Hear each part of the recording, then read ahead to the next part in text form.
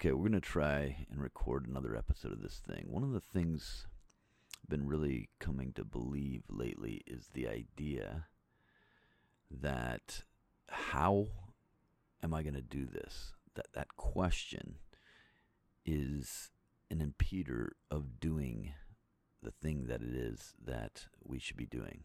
And so I didn't ask how. I'm just here with you now, episode 2, or technically 1. Yeah, let's call this 1 because the first one was like an intro. I think I teased something out there last week about how it is that I got 190,000 plus out of a deal.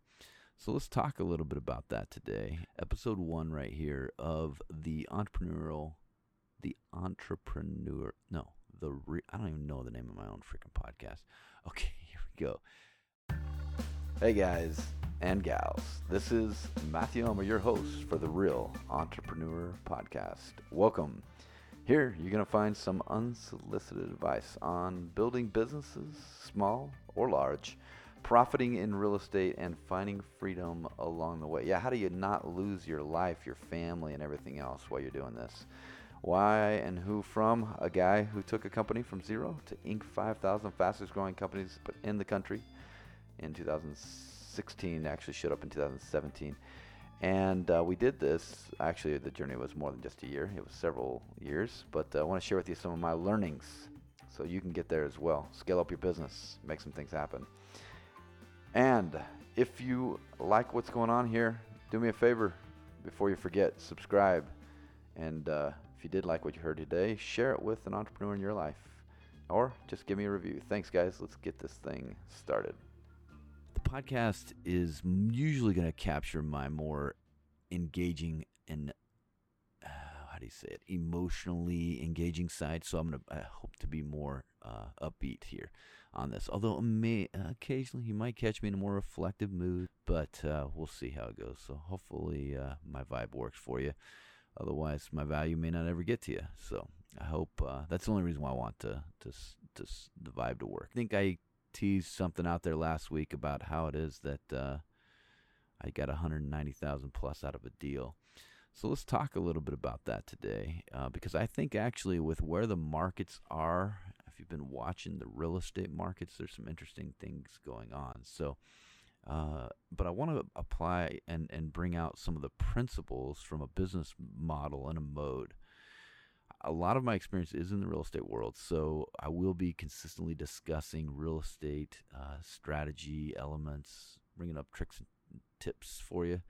But I want to keep a real entrepreneurial, and I'm going to stop saying that word. It just doesn't roll off my tongue very well. Business type understanding and focus in what we're doing. So let's roll with this. Biggest deal. How did it start? Well, the first thing that it started with was, ultimately what we all need, which is a decision. I remember sitting in my car, and actually I think it was a truck at the time, thinking, you know what? Screw this job thing. I am going to buy real estate. I'm going to learn how to create cash flow. I'm going to learn how to figure this out. And by the end of this year, I'm going to own 4 freaking properties. And at that point, I'd spent years and years studying books and listening to a bunch of free stuff. But I came across some guys, and I went ahead and invested in myself some pretty big money, okay? I'm not saying that's what you have to do, but that's what I did. I invested in myself some good money. And that put me in a spot where I now had access to some good information, really good information. Did ended up paying one of the coaches some money to give me some more details. That can be the way it is in some of these systems. But what I ended up doing was absolutely moving forward in a way that I was able to take action. And within the year, I did buy my first 4 properties. I bought rental properties. I share that with you. It's just kind of the beginning. So make a decision. What is it you need to decide?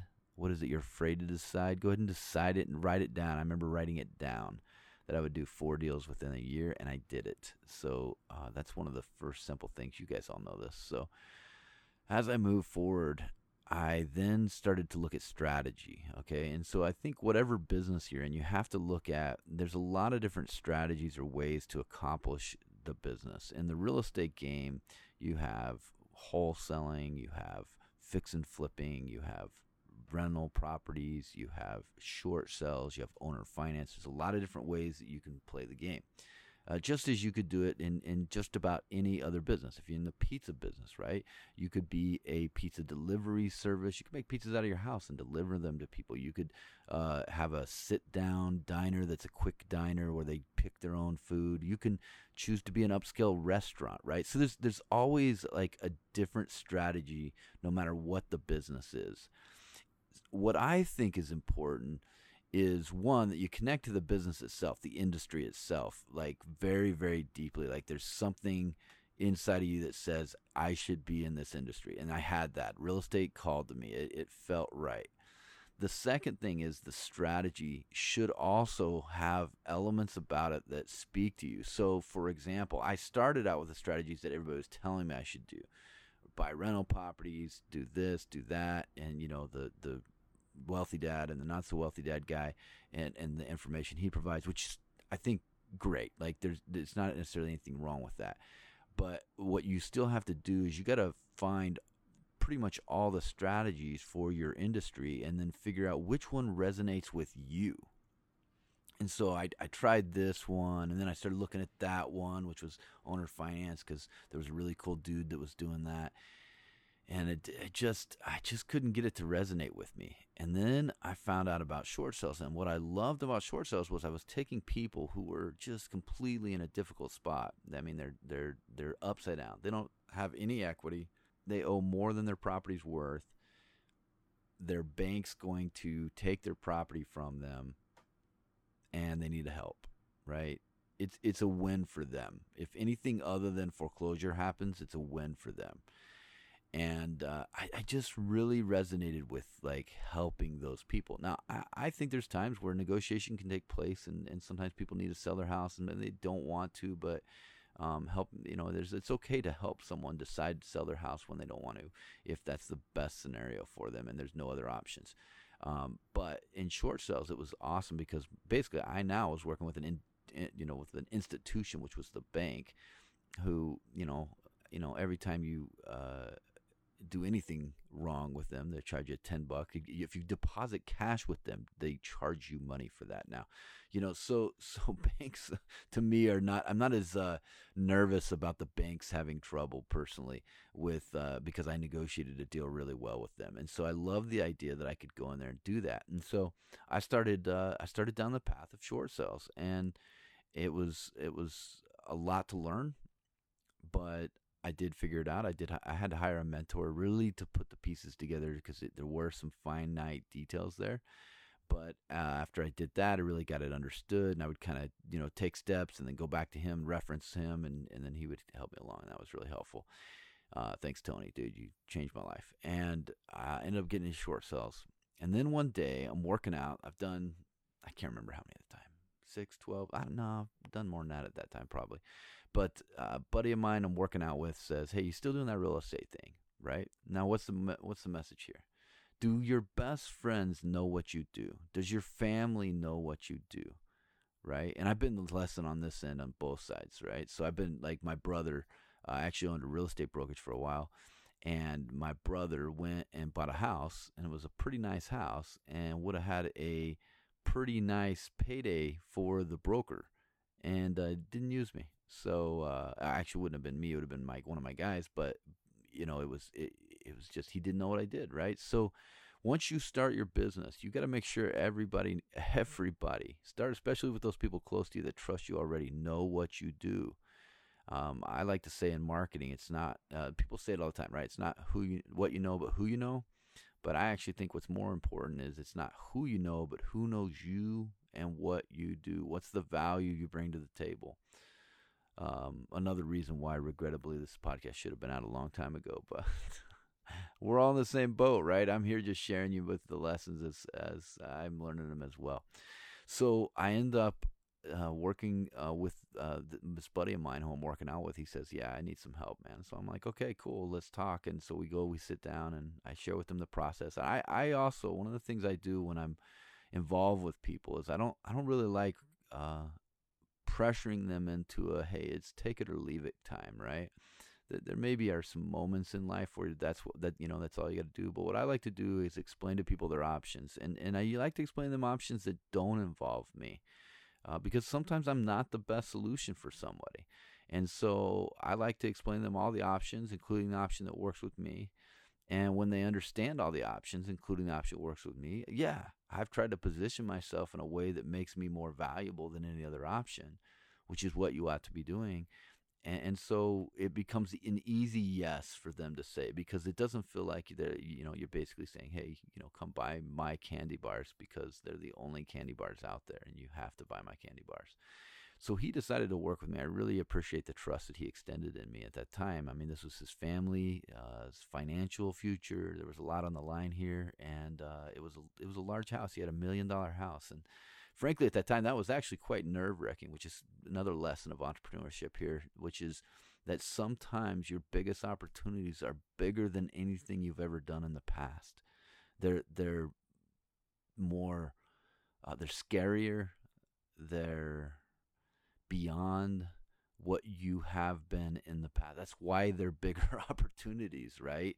So, there was a part of me that was like, $1 million house. Like, do I know how to work this deal? But once I broke it down and thought about it, it was really the same exact process. It was the same process that I did on the $100,000 house, or the $80,000 house, or the $250,000 house.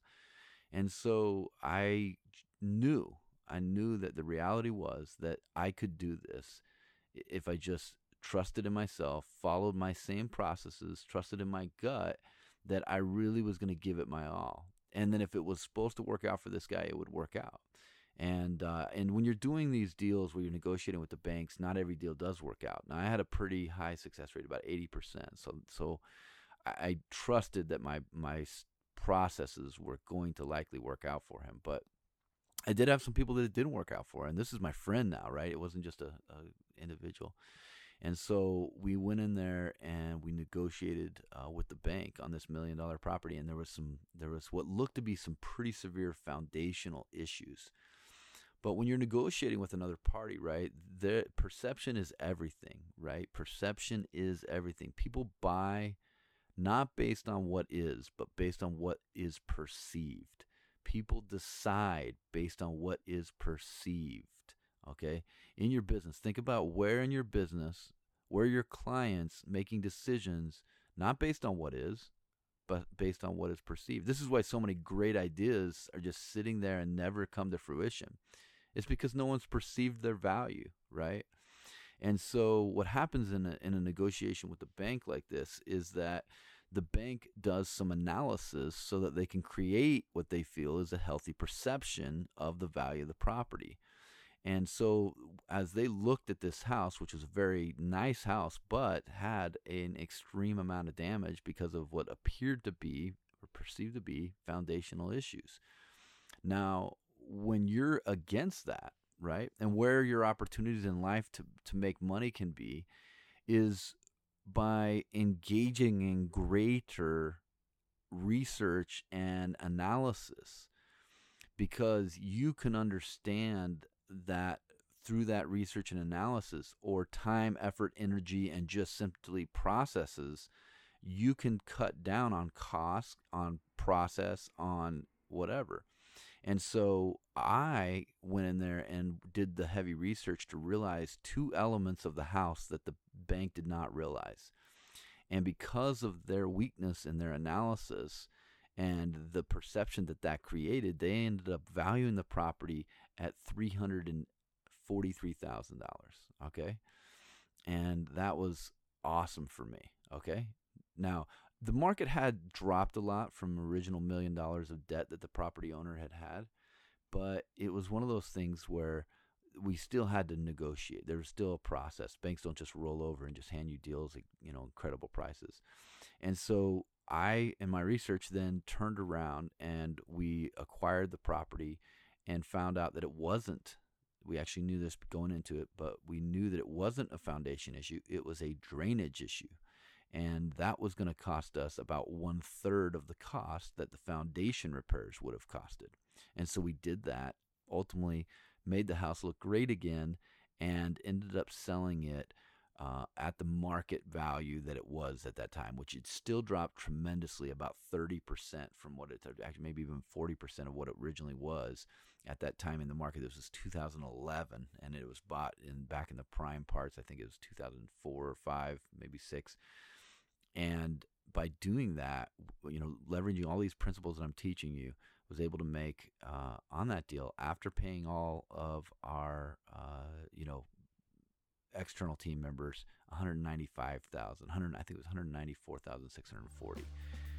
Hey guys, just want to interrupt the podcast real quick with a quick reminder that if you want to see more on what I think about building businesses in real estate, jump over to www.therealalliance.com. That's THEREAL Alliance, ALLIANCE.com, and grab for free right now, if it's still up, 5 strategies for building wealth in real estate. It's my book on how to do real estate right, regardless of your situation. It'll break down the time that it takes to make money, break down the processes that it takes, break down the obstacles, how much money you need to do it, how much energy and effort, and what kind of profit potential each of the strategies will have for you, so you can figure out the right one for you.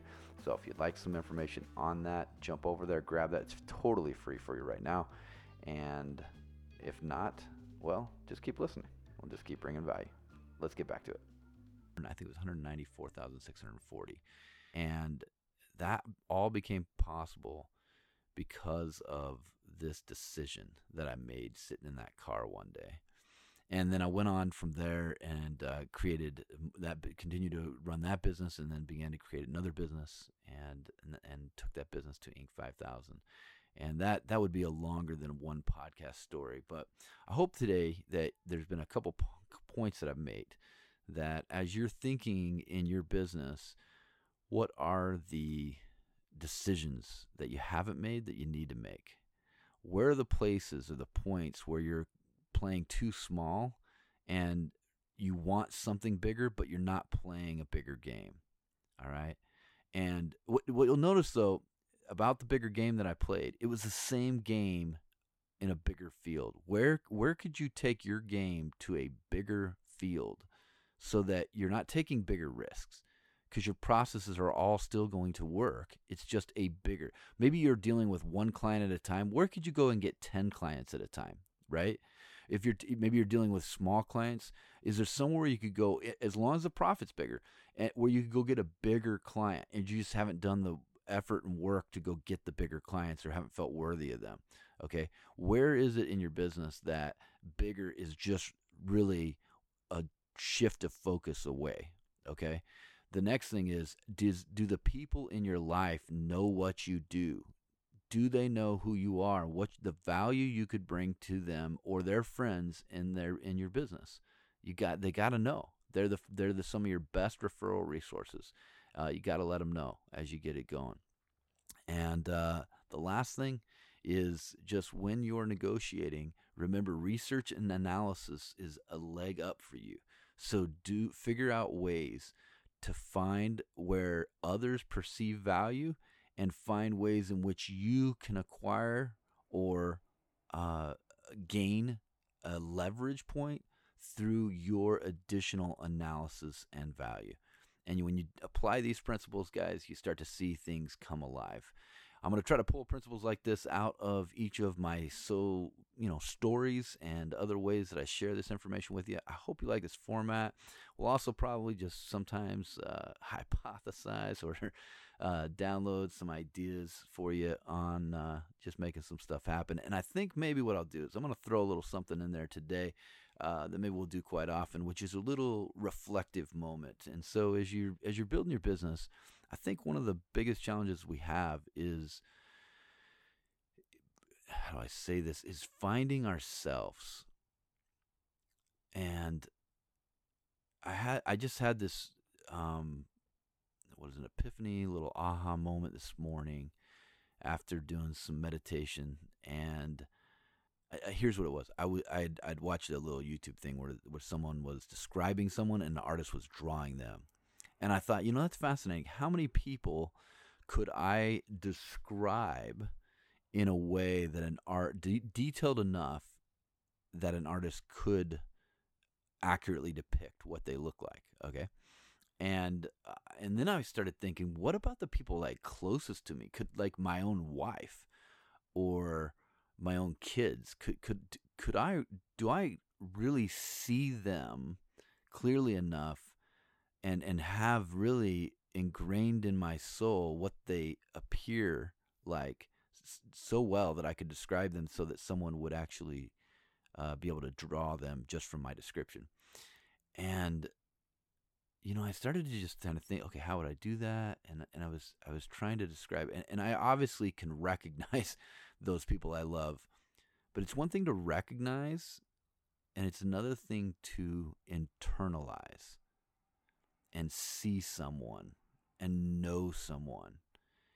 And I'm somebody who had the experience of losing my first wife, and I think it's important to know the people that we're with, our team members, our partners, our spouses, our family members. And so what came to me was this. There were some places where I felt like, I can't remember. Like, I don't know how I describe that feature. And then it came to me, you haven't seen them because you've been too busy seeing yourself.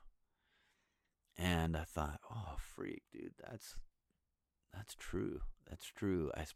There's so many times where my ego is chasing seeing me and finding myself.